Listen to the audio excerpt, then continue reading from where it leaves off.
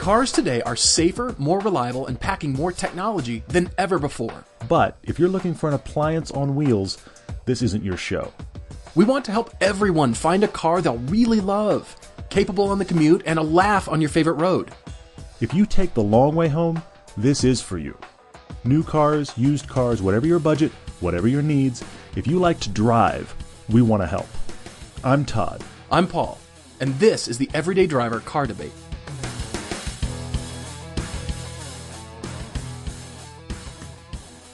Hey everyone, welcome back to the podcast. It's actually just Todd and I for this one, strangely enough. I know. And we don't often talk about prior podcasts, but if you didn't catch last week's, please listen to that because we had Edgar and Tom on. We were all talking about the Pilgrimage film, and it was different. It was pretty cool to hear their insights and just, their experiences about driving the ring and being shoved into a car and shotgunned into a car, as a matter of fact. And so we're back to the regular car debates for this one, but last week's podcast was pretty fun. And this week it was. We've got some life changes to talk about, and that is when you're graduating college and you're, looking for a new job, you're fresh out of college. We're talking about cars for college grads. And James writes to us from Orange County, California, and looking for something that, he's looking for something that isn't necessarily going to be raced or autocrossed, which is what we'd like to talk about a lot. But he's looking for something that's comfortable and a new step up, sort of new life post-college. He's got some specific needs there, which is kind of cool, yeah. Yeah, it is cool. And then we've got another life change. We've got Antonio. He's in Pismo Beach, California, and he is a dentist, a husband, and recently became a father. And congratulations, Antonio, but now it's all different. It's all different. So it's it'll be fun to debate this one because, dentists and sports cars go together like peanut butter and jelly. So we'll have to find something that is cool but still fits his family needs in there. Do we recommend a 911 now and just move on? Just call that finished? And I guess we're done. Thanks for listening, everybody. All right. Yeah, exactly. Moving on. Anyway. Well, but before we get to those, though, I do want to say a couple of things. First off, I have to talk about Pilgrimage one more time. I promise you for only about 30 seconds, and that is to say, look, it's out. It's getting some good reviews. In fact, just the day we're recording this, our friends at Hooniverse, Jason over there, just wrote a really cool article about the Pilgrimage. They watched it and talked it up. We have actually mentioned it to a lot of our car journalist friends, and the Hooniverse guys, those boys are the first ones to talk about it. Thank you guys for doing that, because essentially we just want to get the word out. What we've heard from you, the audience, is that this feels universal and it feels like you're with us, and we're thrilled that that's the response. If you haven't left a review yet, please leave a review. But because it feels so universal to so many of you, we're trying to get other auto journalists to mention it to their audiences, to have it go wide. And I'll be honest with you, just about anybody you're probably reading or listening to has probably heard of the film from us. If they aren't talking about it, they may be proactively ignoring us. So help us by getting the word out, because all of you are just saying, feels like we're there. This is universal. How cool is this? The Hooniverse boys are saying the same. Yep. We're just excited for people to find the film. So please be sharing it, and please be giving us your reviews. We want to hear more of that. We're thrilled by the response so far. We just want to get as many people as possible to see it, because apparently those of you that are thoroughly enjoying it. A couple people have said, did you see this, Paul? There was a guy in the last couple of days that said he was going to join Piston Club as a result of seeing the film. Oh, no kidding. I didn't see that. Which was like, this is great. He's close enough that he could join Piston Club. Another guy said he's now thinking about taking this trip next year as a result of the film. I mean, this is what we're going for. We want to give you a taste of it to inspire you to want to do it yourselves. And that is happening, which is great. So thank you. We should talk about some things that aren't Pilgrimage, though. There's been some car news that's happened. We have had a lot of car news, as a matter of fact. There's Porsche news, in fact. We love Porsche news. Well, I love Porsche news. And that is one of my faves, the Cayman and the Boxster.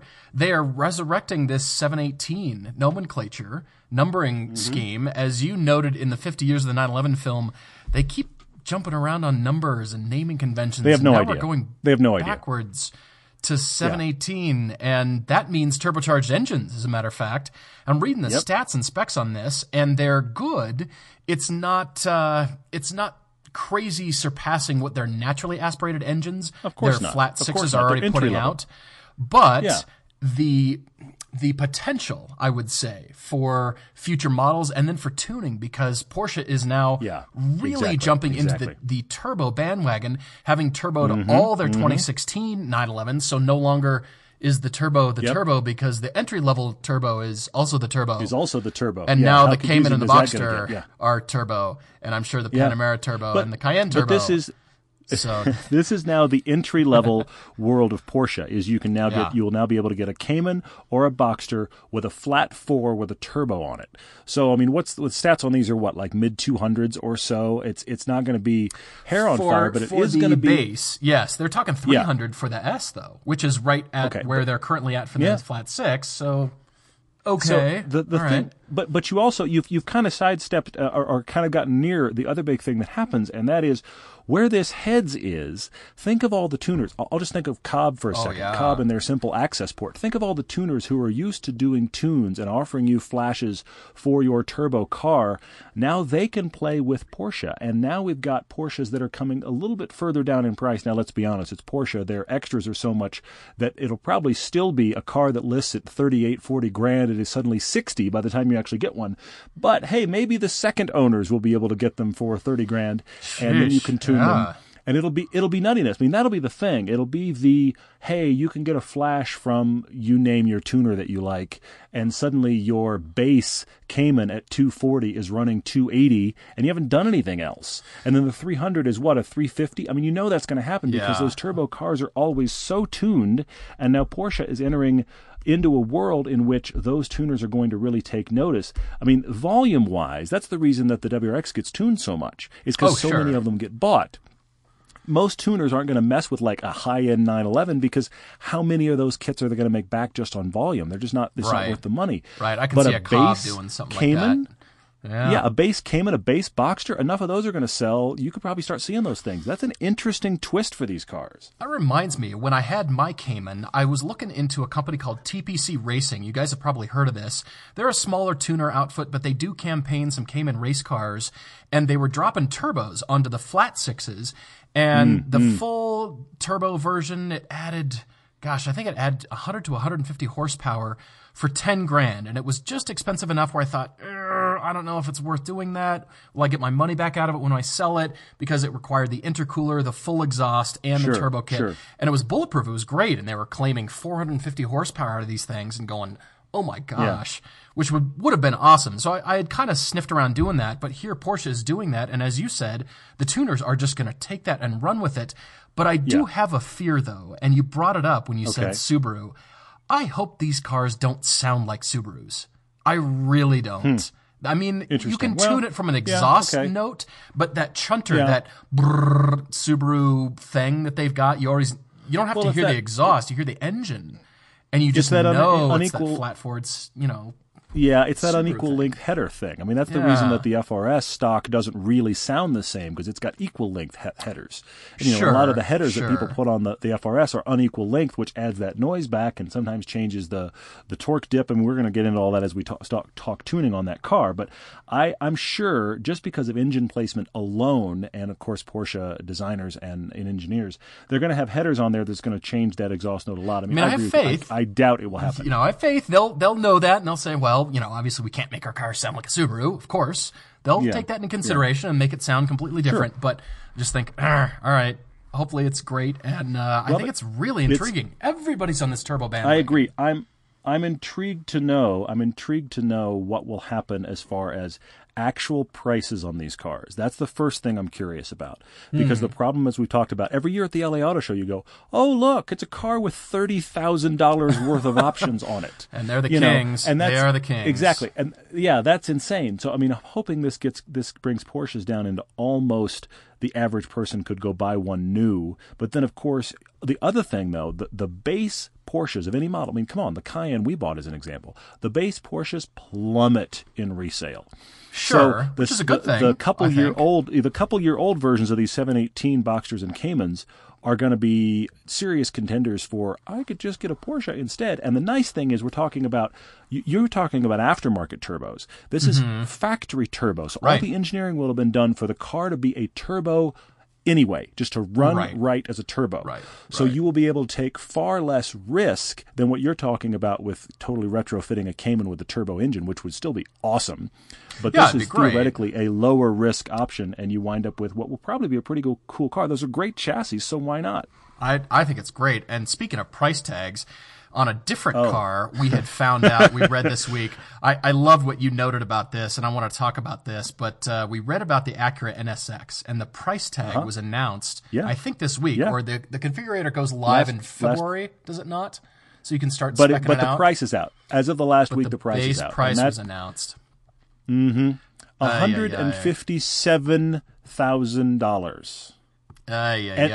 And one estimate was that by the time you put all the options on this car is going to touch nearly $200,000. Now, I have to caveat a couple things real quick, and they're good caveats. We love the original NSX. We're big fans. If you haven't seen it yet, we did a piece on the two major changes of that car when they changed the engine size, they changed the gearbox, went from a 5 to a 6 speed. We covered all of that in one piece, one NSX piece. We're very big fans of that car in every variation, even though it didn't change much in its lifespan. But when it first came out, though, the great thing about the NSX, I mean, there were a lot of great things, but one of the great things was you could buy your Ferrari or your genuine exotic, or for that matter, almost even your Porsche, for significantly more money. But your Ferrari was 2-3 times what the NSX was. Right. This was the whole selling point of the NSX. This is yet, why they splashed onto the scene with that car. It was. And the problem now is at $150,000 to $200,000. I mean, I was worried about this already, but now that the price is out, I'm genuinely worried about it. I'm excited to drive it. I think it actually looks great. However, you were right in the middle of a lot of really interesting options once you spend that kind of money. You and I were talking about this. You know that? I'm going to go away from supercars for a minute. What about a BMW i8? If you want something that's classy, sports car looking, interesting hybrid forward-looking technology, you have Very $150,000 in your pocket. Right. Why not buy an i8? Unless you're a guy that really drives hard, and a lot of guys that buy cars like this aren't guys that drive hard. If you're a guy that commutes mostly and might take a leisurely, fun road but not that fast Sunday drive, I got to kind of put my money on the i8, I think. I think it's a more interesting variation if you're going to go that route for $150,000 than something like an NSX. But if you go sporty, you've got the, I mean, look at what you're competing with. 911, the turbo is in that range. The R8 is in that range. There's a lot of things in that range. You know that? These are not non-contenders. Yeah, I mean, a couple-year-old Lamborghinis are in that range. I mean, by the time you get $200,000, $200,000 is a lot of genuine exotic options. I mean, you can almost touch the McLaren 570 for that. So I'm waffling. Wow. I want to drive it just like you do. I really want to drive this thing. Absolutely. And so I'm waffling back and forth. On one hand, I think, okay, the new NSX, they've spent a lot of years developing this car, seemingly more than other supercars or more than, you know, we see new generation of Ferraris, and that NSX was targeted at the prior generation V8 mid-engine Ferrari, the 458. And then suddenly they've got the 488 out, and it feels like, okay, Acura, Honda, your development has been a little bit behind here. Okay, that's fine. They're targeting that mid-range 200K supercar realm. All right, but I think on one hand, are shoppers really cross-shopping, or are they, you want a Ferrari, so you're going to go get a Ferrari, or you know what, I'm a McLaren guy, or you know what, I've been really, really lusting after an Audi R8. I feel like, I don't know that there's a lot of back-to-back driving like you and I recommend our listeners do. I don't know that people take a Saturday and go drive the McLaren, the i8, the new NSX, and then on Sunday they drive something else and think, these are all really good cars, and I just don't know. Everybody seems to have their own thing with each car. What you're kind of saying, though, is I think at this kind of price, I think the challenge is going to be, is anybody going to buy an NSX that didn't already want one? Well, yes, this is the other hand. You're starting to address this other side of what I'm thinking about is, well, are people cross-shopping that? Or are they going to be turned off by the price? Or are they just going to say, you know what, it's the new NSX, therefore I've got to have the NSX. You know, I mean, how many other Asian supercars fit this category? It's all European. So is it the diehard NSX kind of guys? But the big problem is it no longer competes on price. Maybe it has the same performance and feel and specs as all the other things we're talking about, but it no longer competes on price, which was the original selling point. I'm going to go another similar route with you, and I'm going to say this. The NSX was kind of, if you follow me, kind of the Japanese equivalent of the Corvette. Better, but follow me. The point being, you got a car that looked great, had a lot of performance, from a brand with less prestige than the Germans or Italians. However, you got it for half or a third of the cost with almost the same performance. Brand new. So my question becomes, So my question becomes, the current Z06, all right, is a world beater at $100,000. Right. A world beater. Bring anybody of any price point, the Z06 will compete. But what if the Z06 was $250,000? Would anyone care? Honestly, would anyone care? If it was a $200,000 Corvette, wouldn't most of the world just kind of laugh and go, really? And only the diehard Corvette guys would buy that? This is my concern for the NSX. Because it doesn't have a, look at what I got and look at how much I saved. I got all this performance for less money. No, you got the same performance for the same money. Do you buy the NSX? I am fascinated by this car. I can't wait to drive it, but I am shocked by that price. And then, I hate to bring up this particular car because it always seems to pop up when we're talking about bang for the buck and performance numbers for low money. It's the GTR. What are subsequent versions of the Nissan GTR going to do? Yeah. What is the current version? You still get staggering performance for almost half the price of an NSX, even though there's going to be all the appeal that the NSX has, that is the appeal of supercars. It's the low slung and mid-engines and the look, styling, the look, the newer technology, the hybrid aspect of it. All of those things come into play. Of course, it's the newest, latest. It's the early adopters. It's the people that bought the Apple Watch right when it came out, or maybe they pre-ordered it. Really, it's those people who are the early technology adopters, and they've got this kind of money, and they're going to say, you know what, that kind of hybrid technology and that performance. It's also the people who bought the i8. But the i8 is far less. So now what do you do with the NSX? I almost think they priced themselves out of the market. I'm so curious. You know what it almost feels like? It almost feels like, I'm reaching a bit, but it almost feels like to me, the scenario that happened with the original NSX and Ferrari is reversed now.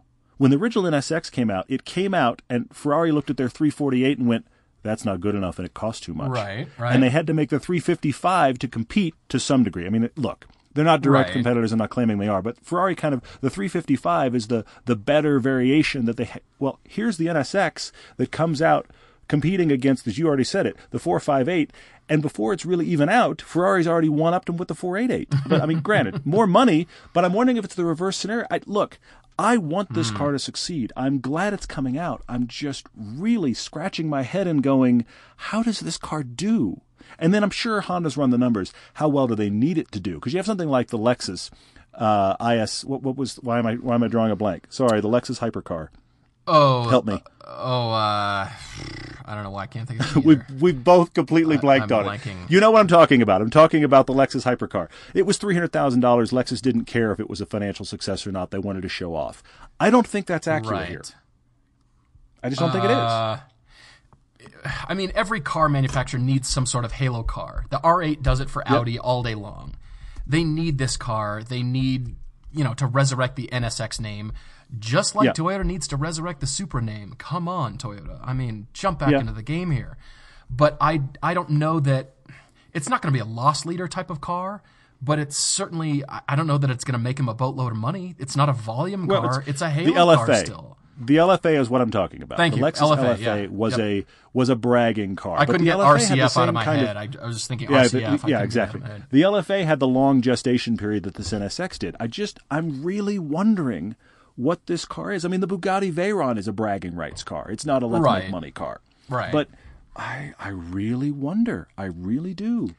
Anyway, we should move on. We could beat that to death, but we should probably do a car debate. Down to earth, down to reality for real money. I mean, talk about James in Orange County. He's 22. Thanks for writing to us, James. You just recently graduated with a computer engineering degree, and so you got a little money. You've got a first job. You're going, okay, I want a car I really love, but I commute mostly. I'm not going to autocross. I don't do track days, so I'm going to commute.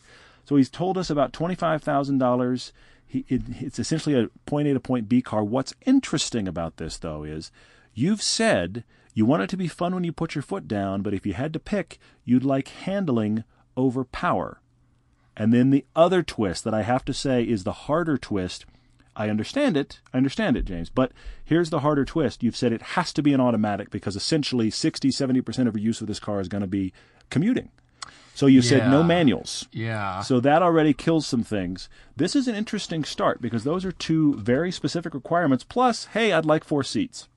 Yeah, and I'm thinking, James is 22, and he needs a car that says, he's going for job interviews, or James, maybe you already have a job, but it needs to say smart, sharp, I'm a computer engineering grad, join the real world, all that kind of stuff. But before we suggest a car, I've got to come back to insurance, because you are only 22, and insurance on anything hotter, of course, most of your paycheck is going to be going towards that, and I hate to say it, but both Todd and I have lived in LA, Southern California. Yeah, be concerned. And so it is something to think about. And I like your list of cars. What James has done here, he's sent in a list of cars that he grew up driving, and then he's got a list of cars that he's currently considering.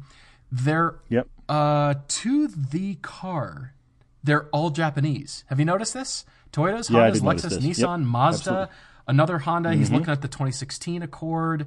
He's actually looking at your car, only the 2015 Scion FRS. Then he's got down here this any year Lexus IS 350, which is intriguing to me. And I just wanted to mention the insurance. And then just, James, because you live in Orange County, I'm going to say no BMWs, Mercedes-Benzes, or Audis, because it seems like everybody has one there. If you have one and you're listening in Orange County, they're great cars. We love them. But it just seems like people buy them for the badge. There's 6 cars at the light, and 5 of them are the cars you've just mentioned. That's Orange County for sure. Well, with the exception of the Range Rovers and the Porsches, those are down there too. Yeah, you got to sprinkle that in. Fair point. So that's why I'm going to say, okay, you're used to the Japanese thing. You're needing something that's going to be pretty insurance friendly and somewhat reliable. Because again, if you're not going to be autocrossing or diving in, I'm not seeing you really doing your own maintenance or wanting to set aside a budget for maintenance for German engineering.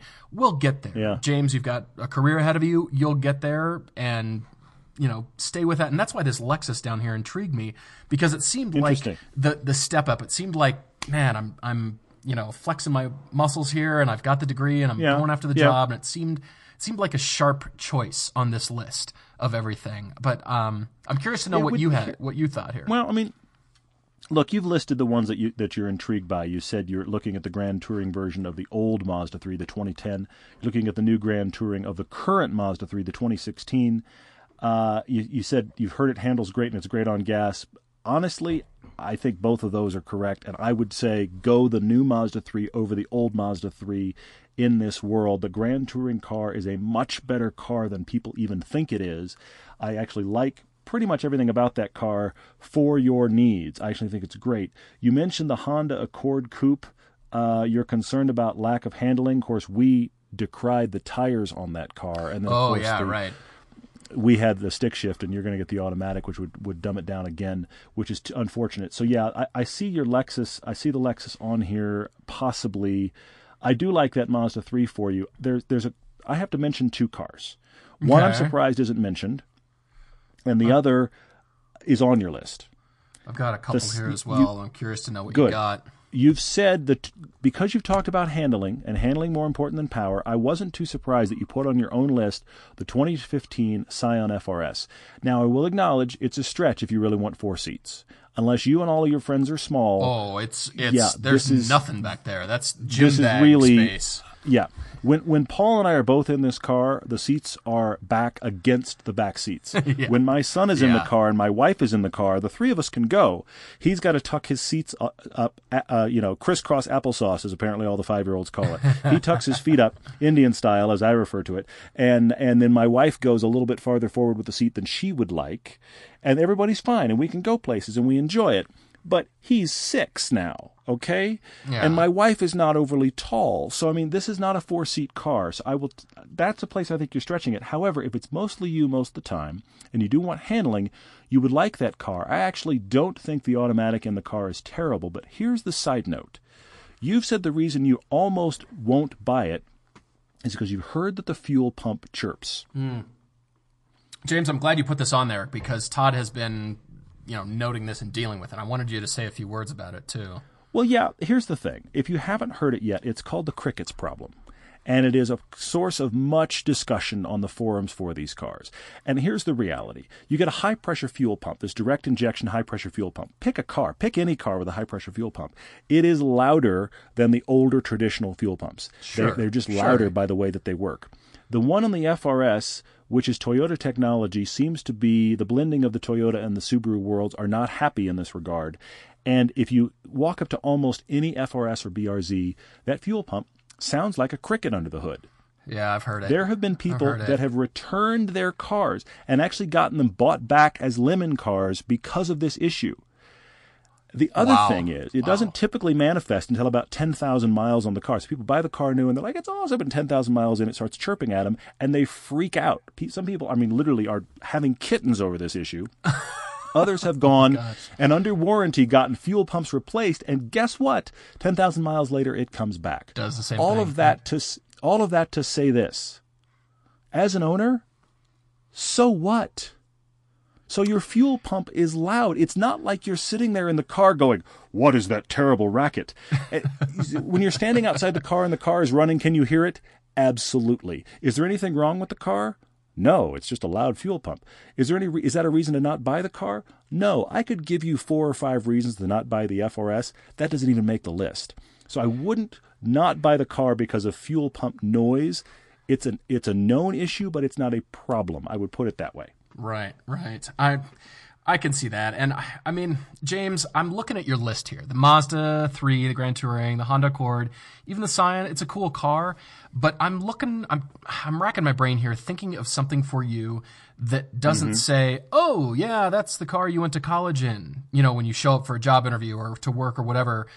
Because when I graduated college, I still had the same Honda Accord that I had for years, and I drove that at my first job, and it was just, okay, the college car that I drove, and many people do. So you're in a unique position to be able to say, done with college, got this budget, I'm getting something sharp, and I feel like I'm wanting something for you that doesn't say, hey, I went to college in this car.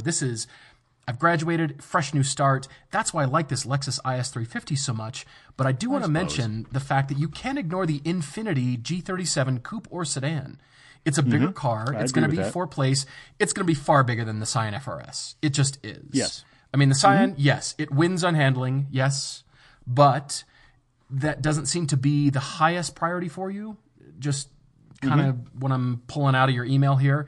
And I like the bigger car. I like the fact that you're going to need to take people around. You're going to need to do airport runs and friends and dinner and things that you can't even think of right now. So if you've got this little tiny sports car, whereas Todd, he's got another car, his wife's car. So it's a nicer balance where this is going to be your only car for now. And so that's why I say, all right, for $25,000, I found a 2013 G37 coupe with 25,000 miles for $26K. Hey, we're here to spend your money. And then I thought, all right, just something to think about. I don't know if this appeals to you or not. Remember I told you no European cars for now, with the exception of a Volvo and the S60 T6, which is a pretty fast tuned Volvo from the factory. 20,000 miles, 19,000 miles for also $26,000. That could be a brand new car. It's sharp. I like that it's like, people look at your car and it does say a particular thing about you, whether you're, he likes sports cars, or, you're a soccer mom or whatever. It says something about you. And that's why I'm unsurprising to everyone listening. I took a different tactic, and that is, I don't care what people think of the car you drive. I don't care if people think of the car I drive. I drive an orange FRS. People look at me. The other day I was driving, I told you this, Paul, I was driving in a snowstorm the other day, down a mountain pass in a snowstorm. I suddenly looked up and realized everyone around me was in an enormous SUV. And here I am in my little orange sports car with my winter tires hammering along. And I know they're watching me go by them and they're thinking, who is that idiot? But I was perfectly rock solid with my winter tires in my orange sports car in a snowstorm. So I come back to drive the car you love. Who cares what people think? You're out of college, drive a car you like. I do get the sense here that you need, look, you need this automatic. You need $25,000. You want it to be fun, though. And a car I'm going to bring up, and I don't know your budget. I don't know your budget. Paul's already brought up the insurance thing. That's a fair question, but a car that I'm surprised is not on here. And I'm going to mention it. Insurance may be the killer, but the current WRX, you can get it in automatic. Now, it is a CVT, but Subaru's CVT technology, I know, look, man, I don't want automatic anyway, but we're forced into automatic here. Can you it hear is me a grinding CVT. my teeth over here? Yes, and I agree with you. But in the world of CVTs, which is not a good world, you're at the upper level of that world. Okay, sorry, it's the prettiest of the ugly girls. I hate to say it, but there you go. Of all the ugly girls, you're the best. Yay. But the Subaru CVT, okay, it has that thing where it acts like it's got ratios. It acts like it's got 6 ratios. We had it in the standard Impreza even. You know, for a CVT, it does a really good approximation of a normal automatic. So I don't think it's worth avoiding for that reason. But the WRX is a car with genuine space, a decent interior. You get a lot for your money. Yeah. When you put your foot into that it's always car, up there. it's going to feel fun. It's going to feel fun to just dart through traffic if you have no corners at all. But yet it does handle well. I think you've got to take a serious look at the WRX, and I feel like, personally, for me, it's almost a sniper shot for you, because I think the killer for me on that car is probably your insurance cost. I can't speak to that. The automatic will help you, because the stick shift will probably be more to insure. Sure. But I say look at that WRX, the current one, because I think that could be a does-everything-you-need car. I like all these choices just because they're not the European snobby, because, again, I mean, what would people think if he's, a young guy driving a European something or other, something that looks hot, and you think, who cares? Oh, well, you're Who just, cares? You're just buying it for the badge. Well, that's the thing. Instead of buying it for the good car that it is, or buying a discerning car, that's why I suggest these other Japanese cars. That's why I know. I that's see why where I'm you're thinking going. this. I see where you're going. But by the way, I before we leave, James, I have to mention one thing. He listed cars he's driven. One of the cars he drove, did you notice this? His dad has a 1996. That's the last year, 1996 Nissan 300ZX manual transmission. And the reason James has driven it is because his dad has him drive it every now and then to keep the battery from dying. So in other words, it goes nowhere and it sits there, and that is a tragedy. And I'm sorry, but we must move on. I hope your dad isn't thinking that's going to be, the next to go up at, prices in auctions or something like that, because I don't really see him. I mean, maybe for a super clean example, but that car deserves to be driven. It needs to be. Manual transmission, 300ZX. That's a fantastic car. It needs to be driven. And you don't say if it's twin turbo. If it is, then it's even more needs to be driven. But at least the turbos have theoretically the chance of going back up. But those cars are never going to explode. They're not Supras or those kind of things. Anyway, that car should be driven. We should move on. Before we do, though, hey, if you're listening to this and you have not rated the podcast, please rate the podcast. Those of you that have, thank you so much. We've got some really nice just comments, some good ratings. That is consistently helping us. Our average rating in like the automotive podcasts is higher right now than it's ever been. I'm saying average. That is we're pretty in the top cool. 10 a lot. But if we're not in the top 10, we're like at number 12. Because we are consistently growing, and you guys are helping us do that with your ratings. So if you haven't yet, please do. This next one is great. This car debate is for Antonio. As I mentioned before, he is a young dentist in Pismo Beach, California, 29. He's a dentist, a husband, and recently became a father. So he's got a lot of needs, and it seems like he's all over the board. If you probably look through this email here, he's looking at trucks. He likes to surf, so he's got the under 6 feet, the short boards, and, being in a beach community, well, of course, it seems like, sure. You've got to have something for your water toys, that kind of thing. And he's owned a sedan, notably all Fords so far. He's got had a Ford Ranger pickup truck, but now he's got a new baby. So congratulations, Antonio. That's fantastic. Congratulations on your growing family. He's got a bit of a bigger budget here, 35 to 40K. And I'm racking my brain on this one too. But what he's got here, his wife he describes his wife having a CX-5. That's the Mazda CX-5. Which we love. We love that. We do. We've actually recommended that on prior podcasts, and they've already got I guess that's the road trip kind of. Well, it's stick all the stuff in there. The family utility. It's the family utility car. It's 5-seat, small Antonio. SUV. Good gas mileage. It's the usable, do everything car. And he's saying here, this may be my last sporty fun car for a while. Now, I'll be honest with you, Antonio. I don't really know why you're saying that. I mean, I can't figure that one out either. Keep buying fun cars, but let's just go with that headspace. You're gonna buy a fun car now. We don't understand. Seriously, that's the thing. But anyway, but you want a car. Obviously, look, it's got to carry a child seat. You want to hopefully get your surfboards in it if need be. I'm also going to say, hey, get a roof rack. But anyway, yeah. You hopefully want to get your surfboards in there, and you're going to have your daughter in there. You want safe car, good seat space. I get it, but you want to have some fun. But then you start listing the cars you're considering, and we go back to all over the map. Yeah. Yeah, look at this. He's got my car, the Jeep Grand Cherokee Overland. That's exactly car that I drive. It is not a fun, fast, sporty car. It is excellent for Utah. It's actually snowing. It's dumping snow outside. And it's fantastic for that, but not for what you're looking for. So this Land Rover LR4, the Q5 truck, get those off your list. Get something fun because you're going to be much happier. And as Todd said, also because get the rack. His wife's got that covered.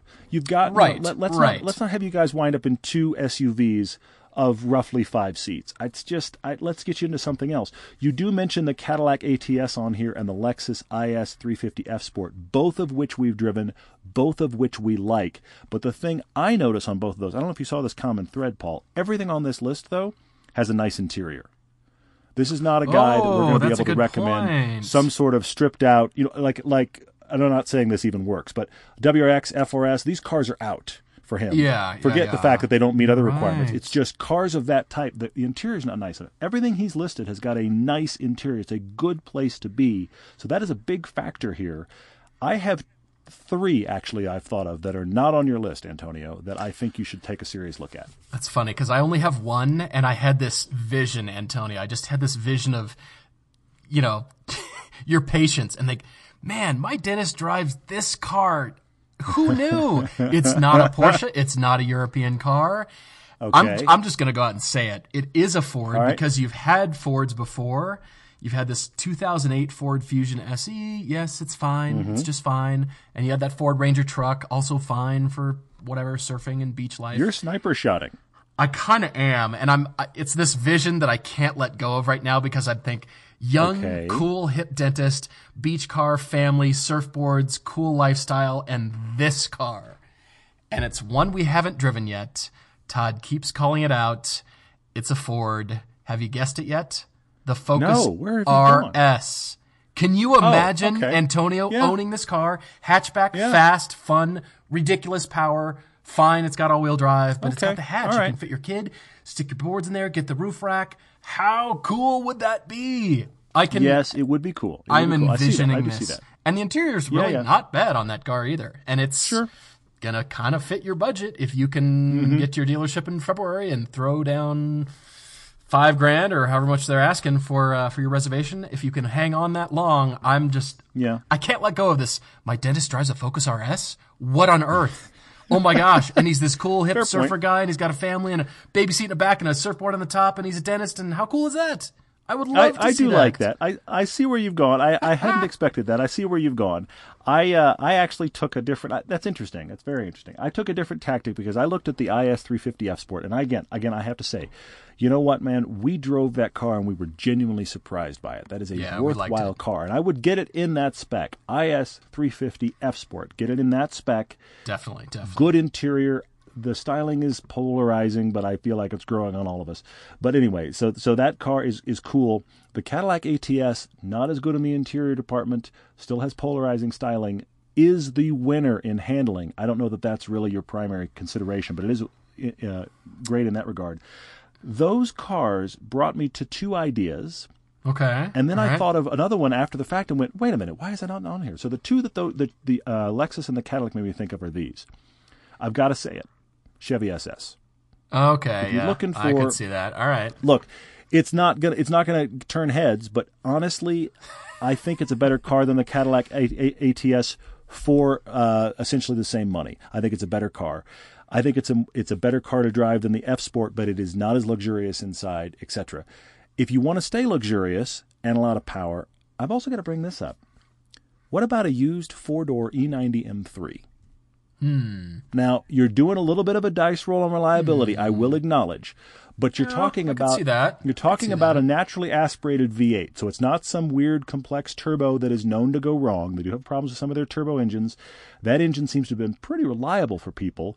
That 4-door M3, it's super classy, Super But if you want to go hoon that car, if you want to hoon that car, if you want to throw surfboards in that car, there is nothing wrong with that car in those situations either. Plus, if you want to go drive it hard, it is ready. I think a used E90 M3 is an interesting choice for 35 to 40 grand. However, back to new cars. Okay, all right. What about a Golf R? Why is that not on this list? Yeah, the Golf R, the brand new one. You're talking the Mark 7? Yeah, the current one, the Mark 7. Great interior. I mean, look, we are not big fans of the DSG, but in the way you're probably going to use it, it's not going to matter. Great interior, good space. You'd be surprised by the amount of space in that chassis. It's got a hatch. The seats fold down. You can get your surfboards in it. You can get your whole family in it. And when you get the chance to put your foot in it in any kind of normal situations, that is going to be a genuinely fun car that is genuinely fast. I like that. That's a great suggestion, too, because it fits that hot hatch, but still luxurious. And the Golf R is going to have far more luxurious interior than, well, it's going to feel like an Audi inside. You're going to love it. Absolutely. It's really nice. It is going to be classier than the Focus RS recommendation, even though the Focus RS is bound to be more fun. I just expect it will be. But that Golf R is going to be classy, and yet it doesn't feel like, look, the Golf R gives off a totally different vibe for a young dentist than a Cadillac ATS. It just does. The Golf R says you are far younger and more interested in driving hard than the ATS does. Even though the ATS is incredibly fun to drive hard, they're still struggling with that impression that gives off. Even the Lexus has that issue. Whereas a Golf R is just, I'm just still having fun, which I think is cool, and yet very classy. If you want to go out for the night and be classy, Golf R, do it. And that makes me think of the S3, the Audi S3, which is the same running gear, same engine and everything, but more expensive. And the Golf R, as you said, it just seems more fun. It just seems more I would go get up and go kind of car, which I like. The $10,000 premium on the S3 isn't worth it. I just don't think it is. No. I would go Golf R every single time given the choice of those two cars. So I think that takes a worthwhile look there, honestly, Antonio. So hopefully one of those is helpful to you. Because I think the pattern is good interior but fun. Well, Golf R, let's do it. That's pretty good. Well, in any case, Antonio, any of these cars are going to want to make you close your practice and do house calls instead. You're going to have such a cool car. You're going to want to just drive around and see your patients instead. Dental house calls. How does that go? I'm coming to you because I just got a really awesome car and I'd rather be driving it. So anyway, whatever you do, both you guys, James and Antonio, write to us and let us know what you end up getting. Do you wheel the big light in on the arms? You can shine the light over people's big armchair. How does it? Sure, dental it could be house calls. Part of the roof rack or something like. I am very confused right now. There you go. Just relax. I'm going to rev the engine here a little bit. I got to get my tools up to speed here and do some grinding. Unbelievable. Okay. All right, so all right, yeah. So this comes out Christmas week. So thank you guys. Merry Christmas. Really appreciate you listening and watching. Pilgrimage is out. It might be a little bit too late to get it for Christmas, but think of it as a fresh new year, fresh new start. I've got all 3 movies here for you to order. If you don't own any of them, or if you need to round out your collection, we have a total of 3, and they are sitting here ready to ship out to you. We would love for you to see Pilgrimage. I've got an addendum, though. We had a couple people last year when we released Mid-Engines and Mountains that were hanging out Christmas week, maybe even Christmas Day with family. We had a couple sons who sat down with their fathers on Christmas Day or the day after or before. They sat down one of those days when you're just hanging with family. I'm sure they'd eaten too much. They just wanted to watch something. It was fathers and sons, and they got on Vimeo and they watched Mid-Engines and Mountains on Christmas Day. That's so you may cool. not be able to you can't get a Blu-ray in time, but if you are sitting there with people in your family, in your life that like cars, looking for something to watch, go to Vimeo. You can watch Pilgrimage. You would enjoy it. You would laugh. I think that's a worthwhile thing for this holiday. I will also say, because we aren't going to release a video on Christmas Day. We're just not. But Pilgrimage is out there. We will be back the following week, which is New Year's Eve. We will be back with a video then. It's actually not Christmas Day this year. It's the 24th. It would be Thursday. 24th. But this week, we're not releasing a video. We are releasing one the following Thursday, which is New Year's Eve. We'll be back with our weekly content for a while. So that's great. But this week, if you are sitting around with family, you've got car guys in your family, car girls in your family, sit down, watch Pilgrimage, because it's right there on Vimeo. I mean, how much on-demand stuff are you going to consume over the holiday? I'm consuming a ton of it. Feel free to join us right there on Vimeo. And that's if, football's over, you're not watching football, or you need something else. you need sorbet for the eyes, I think that's a great suggestion. So awesome. Sorbet for the eyes. You know what I mean? I don't mean spoon. I do know what you mean. I'm just also sitting here and my head hurts. Okay, yeah, we should close this down. Spoon sherbet into your eyes, and I don't know. Anyway, all right, it's late, and we're up to almost 45 minutes on the podcast. So thank you guys for listening, for watching. Catch all of our videos on YouTube, and look forward to talking to you next week. Thanks, guys.